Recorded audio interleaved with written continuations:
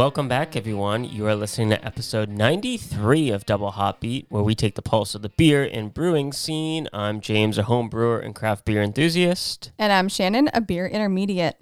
Today we are excited to talk about Omega Yeast's discovery of the HZY1 gene for hazy beer. It's a very exciting discovery. But first, before we get into that, James, let's check in on our pulse of the homebrew scene. What's going on down in that basement? The pulse of the homebrewing scene is strong. And for those who like Star Wars, you'll get that reference. Yes. So yeah, I have quite a few homebrews on tap right now and a couple in the fermenters. And you still have your sour in your kegerator as well. And you have a plan to do your other kind of sour. My raspberry? Your raspberry. So we'll be doing that shortly, and I'll be brewing the beer that I had discussed on our episode with the apartment brewer, that one of those recipes that he had done and showed on his YouTube channel. So I'm looking forward to that brew day. So I had 3 brews, 2 brews that I recently did. I did a pale ale with the nectarin hops. I was really excited to use these hops, and it was a smash recipe, just solely using that one hop. So that came out right on target. It's currently in the fermenter. I'm about to dry hop that tomorrow with 1 ounce of Centennial hops. And now that one is not the smash one. And I will also be checking the gravity reading tomorrow of the wheat extract beer, or as I say, the partial extract kit that had the brew in a bag. It had a little bag of grains, but it was mostly extract kit from Northern Brewer that you can go on our Instagram at Double Hop Beat Podcast, and you can see the kind of funny reel we did for that brew day, as Shannon helped me on that little brew day. Yeah. It was a really fun brew day just because it was so quick. So if you're looking for something to do, if it's a rainy day, and you can really do these kits, and it comes with everything you need, and it gives you the yeast options, everything for you. The recipe's easy to follow, and most likely you have everything you need to brew it and to make it at home in addition to buying the kit. So highly recommend beer kits for those of you getting started. 2 beers that I have right now on tap are my Belgian Lager and the Belgian Quad, which are both from that Party Guile session. So if you go back on our Instagram, you can also see that brew day, and we talked about that in a previous episode. But those came out amazing, and I have to say they are getting better and better as the days go on. And these 2 Belgian styles, they are typical that you'll wait at least 6 months before going ahead and tapping into those. So it was right about the 6-month mark this month. I think it was actually last week. I decided, you know what? Now's the time. Got nothing on tap. So why not, have nice summer beers of a nice 10% quad and a 5% lager on tap. And so far the feedback's been awesome. Yeah. I tried it. I thought it was good. Again, not my, as per usual, what James makes is not my go-to beer, but I would have a glass. Now, I'm surprised by that too, because the Belgian lager, I would say it's more in your wheelhouse than mine, yes, yeah. as it almost has a wheat beer flavor to it. It's a nice fruity aroma, but it's got that nice lager undertone, which is really great. And I think that's one of the things that's really special about this beer, considering the same grains were used for both of those beers. Now, the Quad is a showstopper. That's by far, I think, superior to the Belgian lager, as I would have expected. Belgian lager was kind of just part of the experiment for Party Guile and using a different yeast, a lager yeast for that one. So I really wasn't expecting much from that beer. So it did exceed my expectations on that front.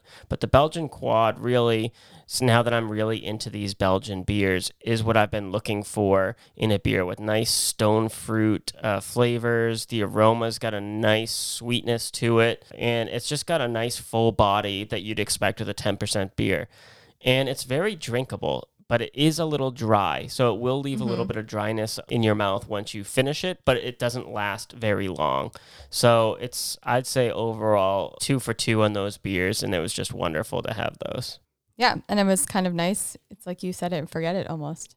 You're like, oh, 6 months later, look, I have these beers that are ready. Yeah, and the great thing is, too, if you don't happen to have the storage space to do them, you can really wait as long as you'd like. And it's just one of those things that you can either wait and it gets better with age, but I wouldn't recommend tapping into it before that 6-month or 4-month period. Yeah. In 4 months, it's going to be very young. Just the flavor differences when I took a sample off the fermenter, because those ones I was fermenting under pressure. Just taking the sample off those at 4 months, the drastic difference in the different flavors that came out at the 6 months versus the 4 months is just incredible. They're the Rumpelstiltskin of beers. They just get old while they sleep. So very successful brew days, and we have a couple more brew days to come, and our hops are actually coming in as well.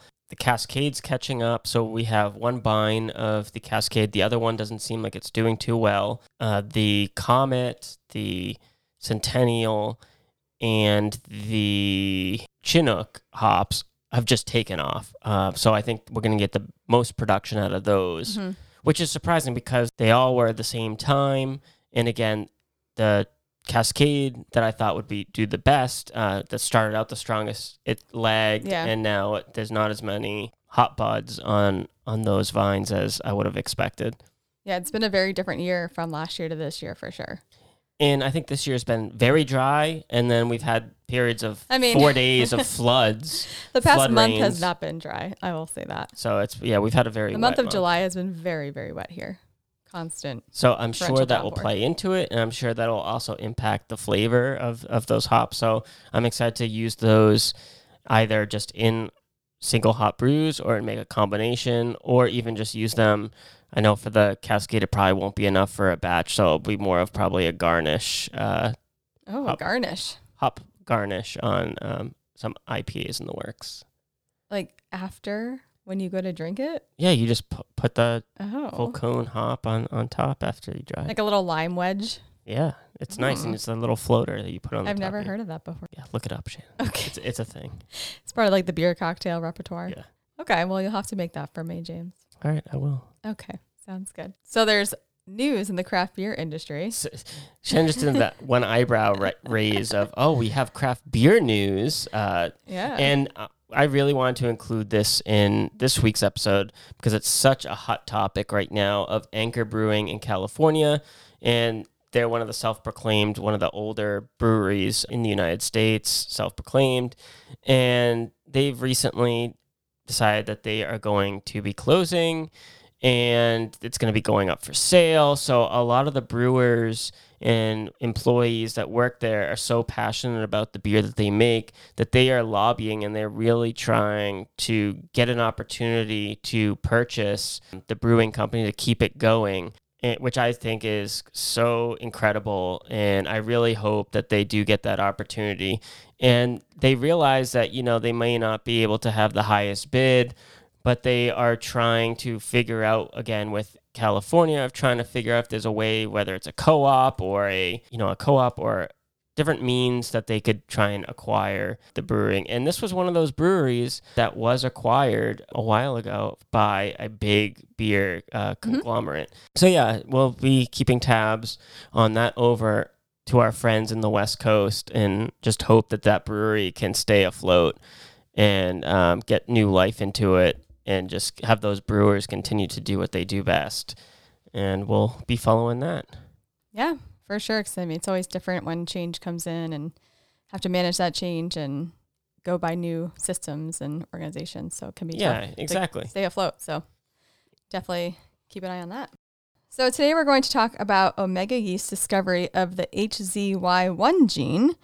And before we kind of get into that, James is going to give an overview of yeast in general. Just a brief overview of yeast. If you want to get more in-depth information, you can go back to our episode 27, where Flocculation Nation was born. The start if you of want the origin story. Nation, origin story of Flocculation Nation, everybody. Yeah.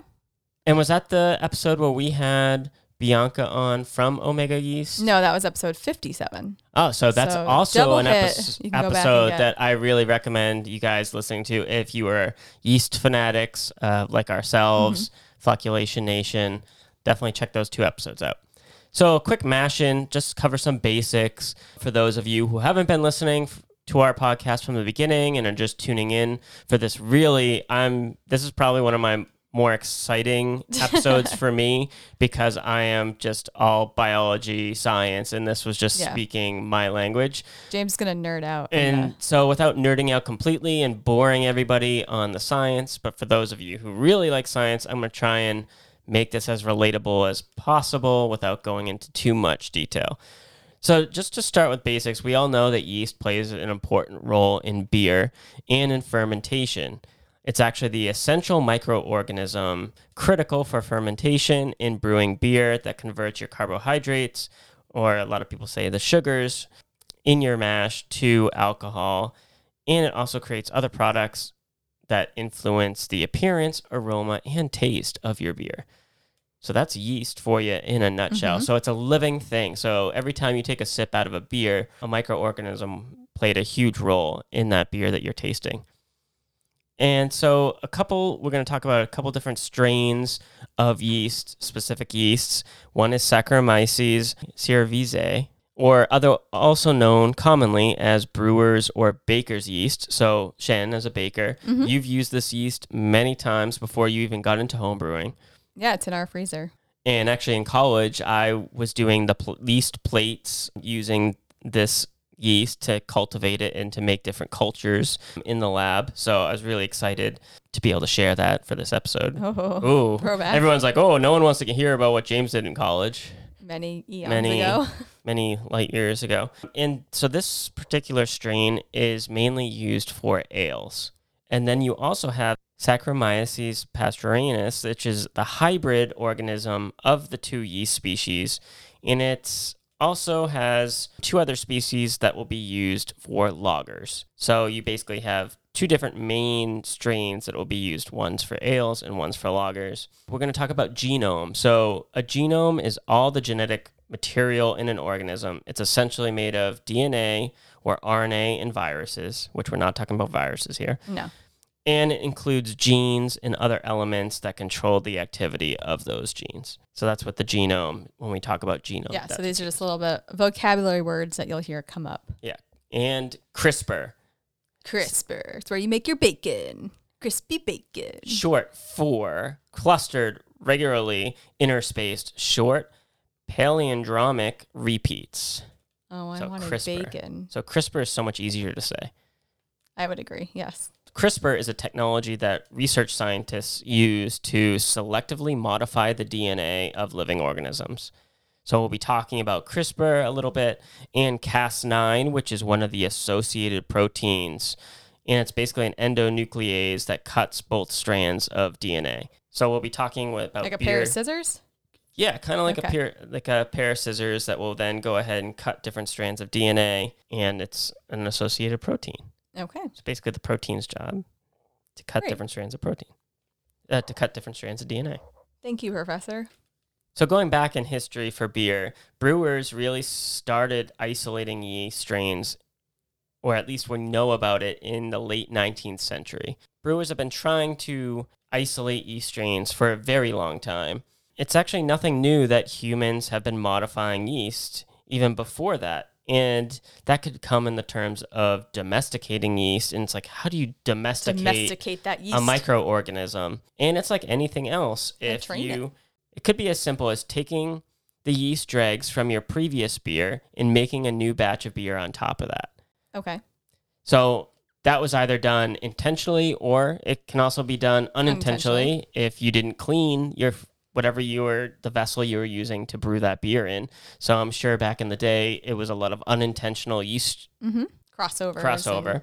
So it could also be where brewers are selecting yeast strains that produce their desired flavors or production within their beers. Mm-hmm. So if I want my beer to have more of a fruity flavor versus a chai flavor, there's different yeast strains that will go ahead and give you those characteristics that a brewer might be looking for in that specific beer. Mm-hmm. So that's just a little bit about how brewers over time and over the ages have taken their yeast strains and kind of bent them to the kind of styles of characteristics within their beers that they'd want. and that can be either intentionally or unintentionally. And then there's also, which now is more and more up and coming, now that we know a whole lot more about yeast, isolating yeast strains in different companies such as Omega Yeast really do have the research and development where they are going in and they are really targeting different characteristics of certain yeast to see what it will do for specific beer. And this leads us into the topic of genetically modified beers. Yeah, genetically modified beers.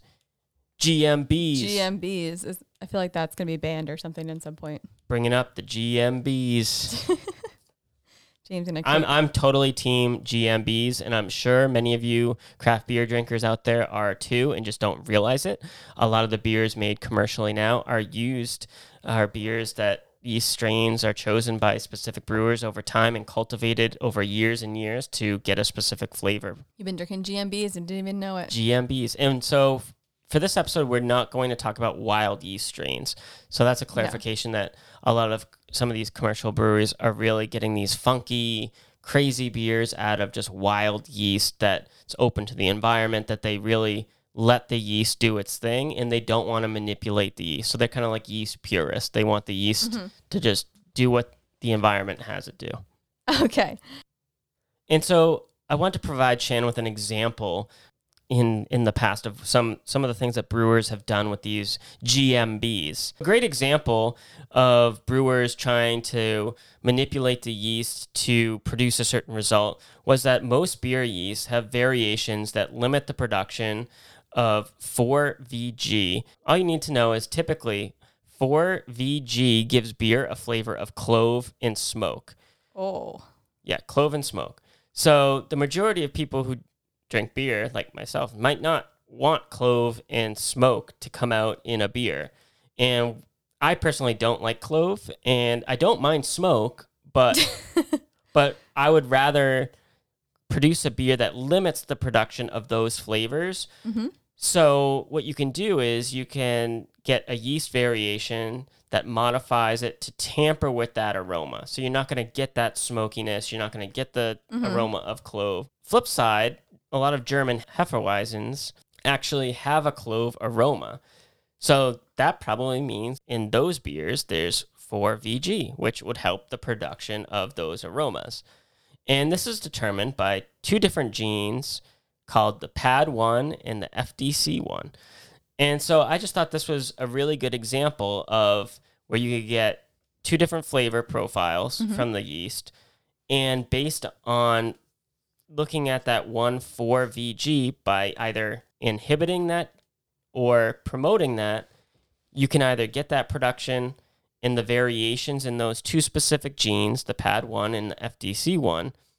You could either have a yeast that will give you that beer aroma and flavor of clove and smoke, or by reducing the production of those genes, you could have a beer that will not have those. And that's really important because it starts the whole topic of looking at genes within a yeast and seeing what those genes do of that specific yeast and isolating those very tiny genes in a whole, it's essentially, think of it as a ladder, and all the different rungs in that ladder would contribute to the production or inhibit a different aspect of that ladder. So by maybe taking one of those rungs out and substituting it with something else, or just deleting it altogether, you'll get a different kind of ladder. And so a lot of brewers today are also making yeast strains have higher alcohol tolerance. So you don't want the yeast to be stressed. Like any microorganism, nobody likes to be stressed. You don't want to be too hot. You don't want to be too cold. That's right. You don't want to have to be, everyone at work is always saying we're all stressed out because we're working too hard. And that's exactly what happens to yeast, especially in higher alcohol content. If the yeast is not able to work that hard to produce that alcohol, they get stressed. Yeah. And they run out of steam, then they can't produce. And you don't get good beer. You get off flavors. Exactly. The yeast gets sent to HR. Gotta go on sabbatical for yeast. Where do yeast go on sabbatical, do you think? I don't. The yeast beach. The monasteries. The monastery. Because then they jump into those nice big Belgian beers that the monks have been crafting. Just take a little bath, a little sauna at the monastery.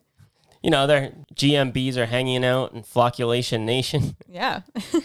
So let's talk about the Hazy 1 gene, Yeah. or as I'm calling it, the Hazy 1 gene, because I think I pronounce it Hazy 1. I think that's probably what they were going for Yeah. with omega yeast, and it's very clever, and I love it, and it's simple to remember. So all of this talk of genetically modified genes brings us to omega yeast discovery, which was released about a week and a half ago. They put out a press release and also a full research article. And we also have some links out to other research in our show notes if you want to check out the article and also that research article. But essentially, they have discovered a gene that plays a role in making the haze in hazy IPAs. We know hazy IPAs are all the rage right now. They are the popular kid on campus. Everyone wants a hazy IPA. And so when they found this, they decided to call it the HZY1 gene, which James and I both call the hazy gene, which makes sense for what they're appointing it to. And so basically, there has been some research going into what makes hazy IPAs. And most researchers were focusing on the malt and grains because you would think, that's kind of like the obvious reason for having a hazy IPA. But yeast wasn't really considered that much when researchers were looking into this. And that's not surprising. So I feel like some people forget that yeast is such a huge part of what makes beer. I mean, yeah, yeast is one of those ingredients that's often left out if you ask people what makes up beer. Mm-hmm. And so it only makes sense that although there's research out there prior to this on different attributes that yeast can do in a beer, I think hops, malt, and the grains were really a focus point on hazy IPAs, as you had said. Yeah, and so it's natural that omega yeast was doing some other experiments and kind of stumbled across this discovery, which I feel like happens with a lot of, famous inventions like Post-it notes or chocolate chip cookies. Those are all accidents. And then they come out and find cool things. So Dr. Laura Burns from Omega Yeast, Director of Research and Development, said they were using a simple experiment to mimic IPA fermentations and found that certain yeast strains would promote haze when others didn't. So they found that some strains would make great non-hazy beer while others would get that turbid haze.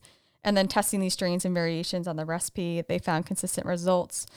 The group of yeast her team describes as haze positive. I'm haze positive. James is haze positive. Sure. Blood type, haze positive. GMB, baby. Yep, he's a GMB that is haze positive. So kind of looking at this research, it led the team down, well, why don't we look into the genetic links of why this could be happening?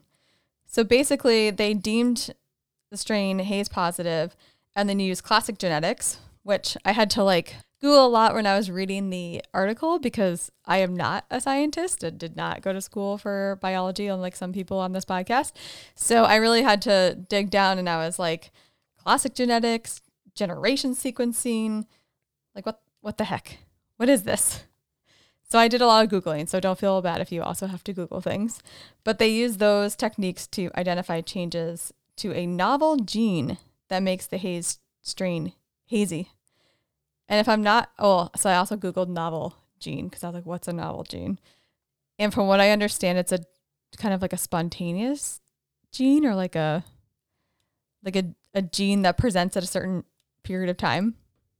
I don't know. Take that for what you will. Like I said, I'm not a scientist. It's just Google helps me sometimes. So through the classic genetics and next-gen sequencing, they identified a genetic changes to that novel gene that made haze positive strains. So there was a specific part of genes that made it the haze positive. So in order to kind of test their theory, they wanted to say hey, is this actually what's causing the haze or non-haze? They used, let's go back to our vocab words, the CRISPR. The CRISPR. And the Cas9, which as we mentioned was gene editing technology. They were able to delete the gene from the strain that were haze positive and then use that and found that it was no longer hazy. And then they brewed with the strains that had not been deleted and it was hazy. So they were able to kind of narrow down and focus in on this part of the strain and the gene that causes hazy IPAs to be hazy. Yeah. And so in other words, that was a great job by Shannon of... That was the non-scientific segment of our podcast by me. Woohoo! Shannon. Meanwhile, I'm talking about ladders, and you're actually giving the science, which is great, because that's what I wanted really with this episode of, just letting you explore for yourself and see what kind of came out. Yeah, so in other words, Shannon had mentioned they crossed 2 yeast strains. So for the Omega yeast, they used the OYL-011, which I'm very familiar with. A lot of you homebrewers are probably familiar with that as well. That's their British Ale 5 yeast, which I've used in a few of my New England IPAs, and I'm sure a lot of you have. That's really known as like the kind of standard out of their lineup for hazy IPAs. So they went ahead and used that strain, and they used the haze neutral wine strain, which will not produce that haze. And by crossed, I mean, they mated. So some of the offspring from those 2 strains were haze positive. So by that, they next took one of the haze positive offspring and crossed that back with that haze neutral wine strain multiple times. So they kept doing that each time, taking the haze positive offspring and crossing it with the neutral strain. And the end result from that was that the haze positive offspring, with 99.2% of the genetics of the haze neutral wine strain, had also 0.8% from the haze positive strain. So by using whole genome sequencing, they compared the genome, which again, vocab word from the beginning. Yes. So they took that genome of the haze neutral strain with the haze positive backcross strain. They were able to hone in on that novel gene, as Shannon said, which at the time was called YIL169C. But that's what they ended up renaming as the hazy one. Okay. The whole time you were talking, I was just picturing Punnett squares. Yep. There you go. But only 4, because I didn't get that crazy about Or if you're in biology, the Drosophila, aka your fruit fly, and seeing what traits, if you crossed different ones that had longer wings or shorter wings, what you would get by their offspring. Anyways, on a side note, I don't want to talk about fruit flies in beer. Those little devils will get everywhere. No. So make sure you clean your tap lines. Basically, they did a lot of tests. They found out that these specific sequences of data, if they were related to the haze positive strain, and they removed those specific pieces, and by removing them, they found that they were no longer haze positive, meaning they wouldn't produce that haze. And this was not enough for Omega yeast. So that would have been great. But they also put it to the test to see how it would affect beer. So they collected sensory panelists, and they did a tetrad test. Chan, did you Google this? I did Google what a tetrad test was, because I was reading, and I was like, what? Again, what? So just for those of you who don't know what a tetrad test is, it's a taste test that highlights differences between 2 recipes by offering tastes of 4 samples. So basically, you get 2 sets. So there's 2 glasses that are of one beer and 2 glasses of another, and then they have to match up the pairs. Is the basic explanation of what a tetrad test is. I had to really dive into what they do with food, because when you first Google tetrad test, it just talks about cannabis. Oh, yeah. So I was like, well, I guess it's kind of similar to beer, but I should probably figure out what it means for food. But it's essentially the same thing no matter how you apply it. Yeah, and the great thing with this is that they use a standard hazy IPA, so the recipe was consistent because they didn't want to have variations of, it could have been the recipe, why it's hazy this time and not hazy the next time. So as Shannon mentioned, they did this sensory panel test, and again, visual aids, as I'm learning about in Mandy Naglish's book, How to Taste, you'll really be influenced by your visuals, and it will skew what you might think the beer has or not has, or flavors. So they really didn't want that to happen. So they evaluated these beers using opaque cups with lids to remove the visual aid component. So they're trying to reduce the amount of variables to make sure that this really sensory test was a good experiment. And so as Shannon mentioned, they were asked to find the pairs in 4 beer flights, with 2 per flight were hazy, with the haze positive strain, and the other 2 were not. And the results that they gathered showed that the panelists couldn't tell which samples were hazy and which ones were not. So when again, they tasted it. By taste. Yeah, okay. So again, if they were looking at them, you would say, all right, well, obviously that one's hazy and that one's not. So they wanted to really make sure that it was solely based on the taste. That's super interesting because hazy beer is so popular these days. And I feel like it is because people see the color and that milkiness and really think that it does taste different than the beers that are not hazy. So that's just it definitely goes back to what you're saying, like how visual, I guess what Mandy was saying, what James has learned from Mandy.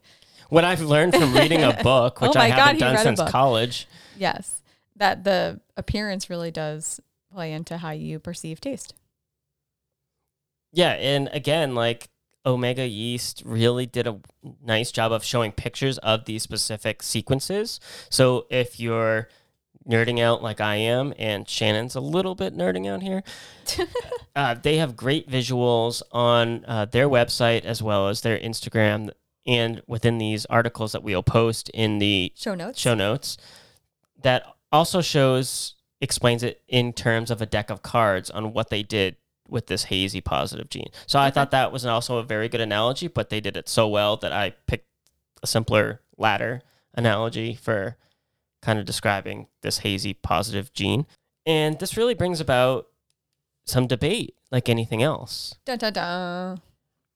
Because number one, well, before we get into the debate part, so why is this discovery important? So now brewers, scientists, researchers, and beer drinkers alike, like myself, are now starting to realize that yeast plays a role in promoting haze in beers.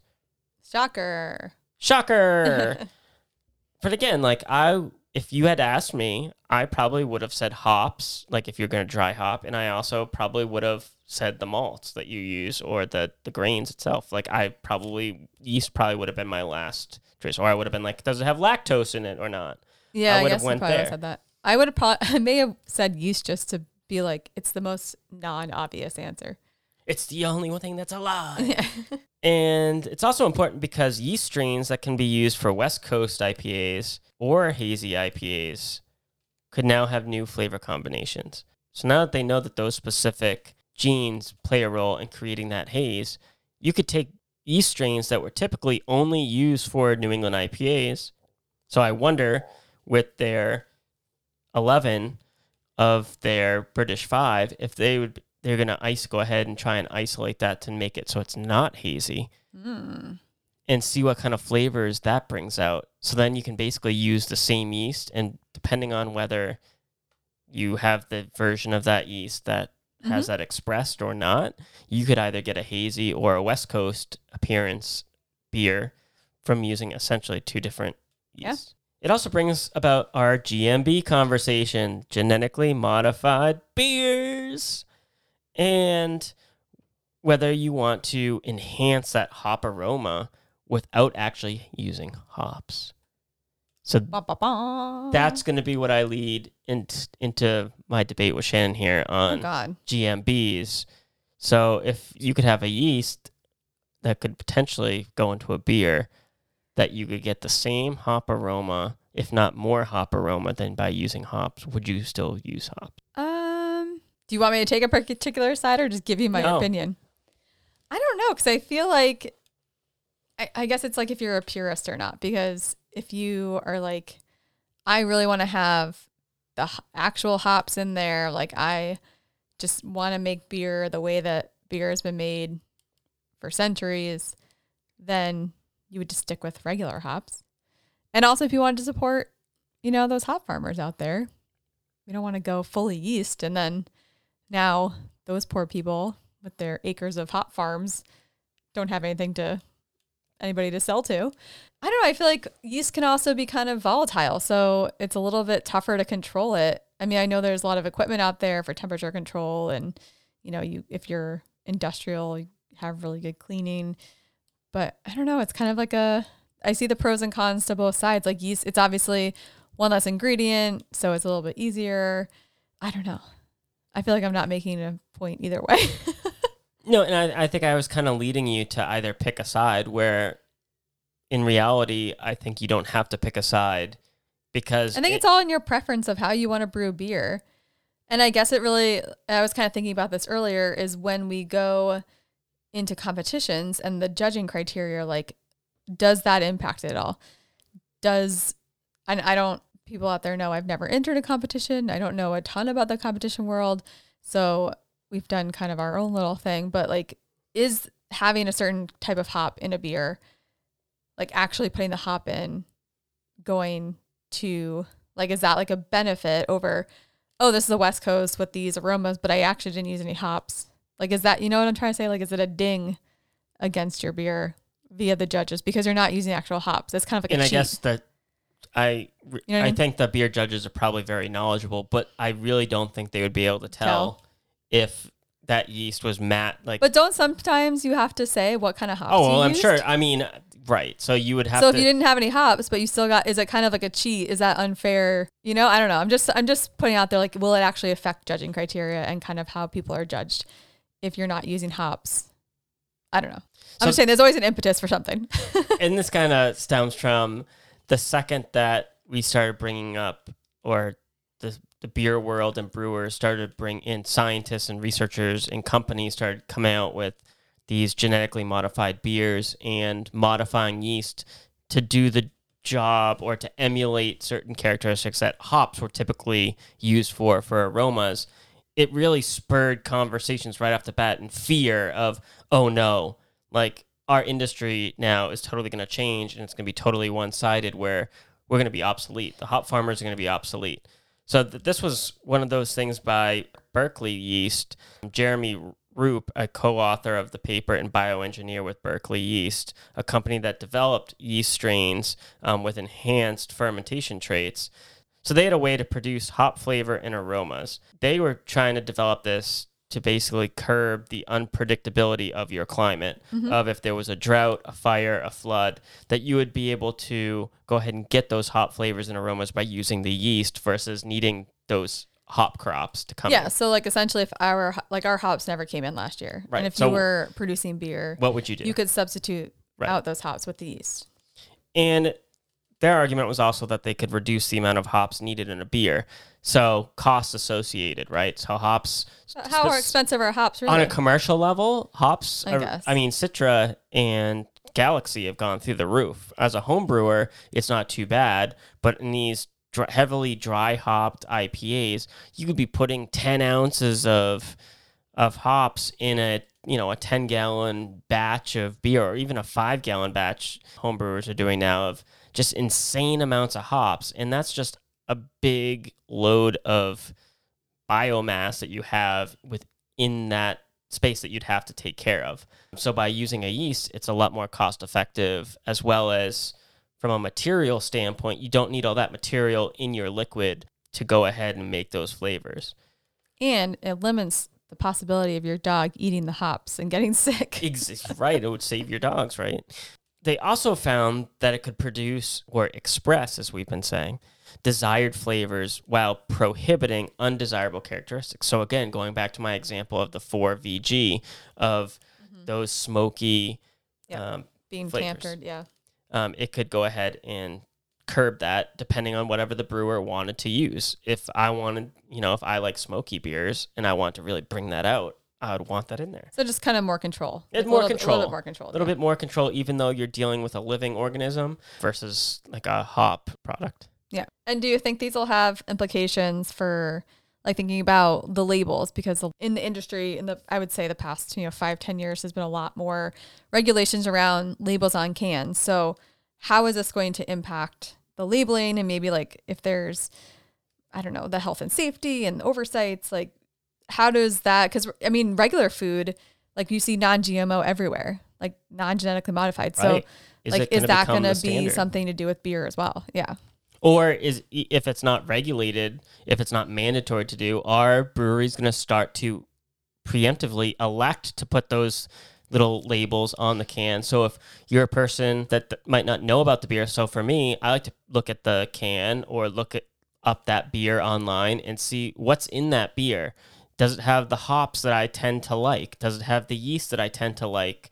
So I can, even though it's the style beer that I tend to enjoy, I really hone in on beers that have Citra or have Mosaic or have the certain dry hops in it. Yeah. So would it be nice if you like those smoky beers and they used the yeast that would promote that smoky aroma for it to have that 4VG on the side, or those specific genes, as I said before, the PAD1 and the FDC1 on the can, so that you could say, oh, I really do. I like when that gene PAD1 and FDC are in that beer, because I know I'm going to get a nice You're gonna get clove the aroma that you're thinking and of, smoky aroma that I want in the beer without having to actually crack open the beer. So it gives you an educated... But only if you're educated about yeast strains. Like if you see that, like if we weren't having this conversation right now and I went to get a beer and that was on the side and I read it, I'd be like, okay. And then I would drink it and be like, oh, this is smoky. Someone who's not educated about it would not get that from the can. So that's it's kind a of another too. argument is like, does it matter if it's on the can Right. or not? And also going for you, who I would say is kind of a hop snob. Hop snob, how nice. Shannon's If you casually saw throwing that- me under the bus here. Yeah, but if you saw that on a can, for you personally, would you be like, oh, I'm going to try it because it's something like cool and new, quote unquote? Or would you be like, oh, there's not actually hops in here, so I'm kind of going to, You're giving me that. you know, like, are you going happy to wife, say, happy life, everybody. I'll just take curious because you do focus in on those hops. When you see something on the menu, you really look at kind of picking out the ones you know are kind of your favorite profiles. So would you be the purist that's, I'm not going to drink this because it actually has no hops in it?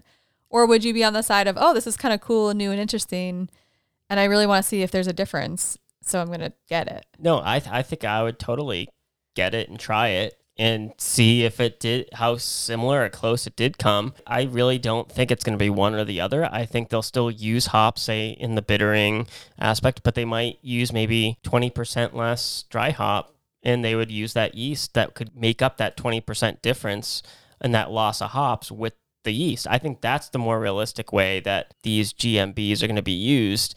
And in these yeast, as we learn more and more about yeast, these strains are going to do is you're not necessarily going to cut out one or the other. You might just cut back the amount of hops that's in it. So I think that's kind of where I'm seeing it going. And I would like to see that on the can, but it would take education. So like the independent labels you see on the cans, that took education. So there's going to have to be a campaign behind it. You're going to have to educate the craft beer consumers and say, hey, look, like, did you try this beer that we have? It's got the PAD1 gene. This PAD1 will give you the clove aroma. Like, do you smell this clove aroma? Padawan. Yeah, exactly. See how I'm throwing in Star Wars casually and science? So I think it could be a cool like can design integration. Like kind of sometimes when there's like witty things on containers, when it's like wondering what this is, like it has like a little arrow pointing to something. And then you can give a cute, like a little, like a little just a funny, cute little like explanation. a cute little funny thing. Yeah.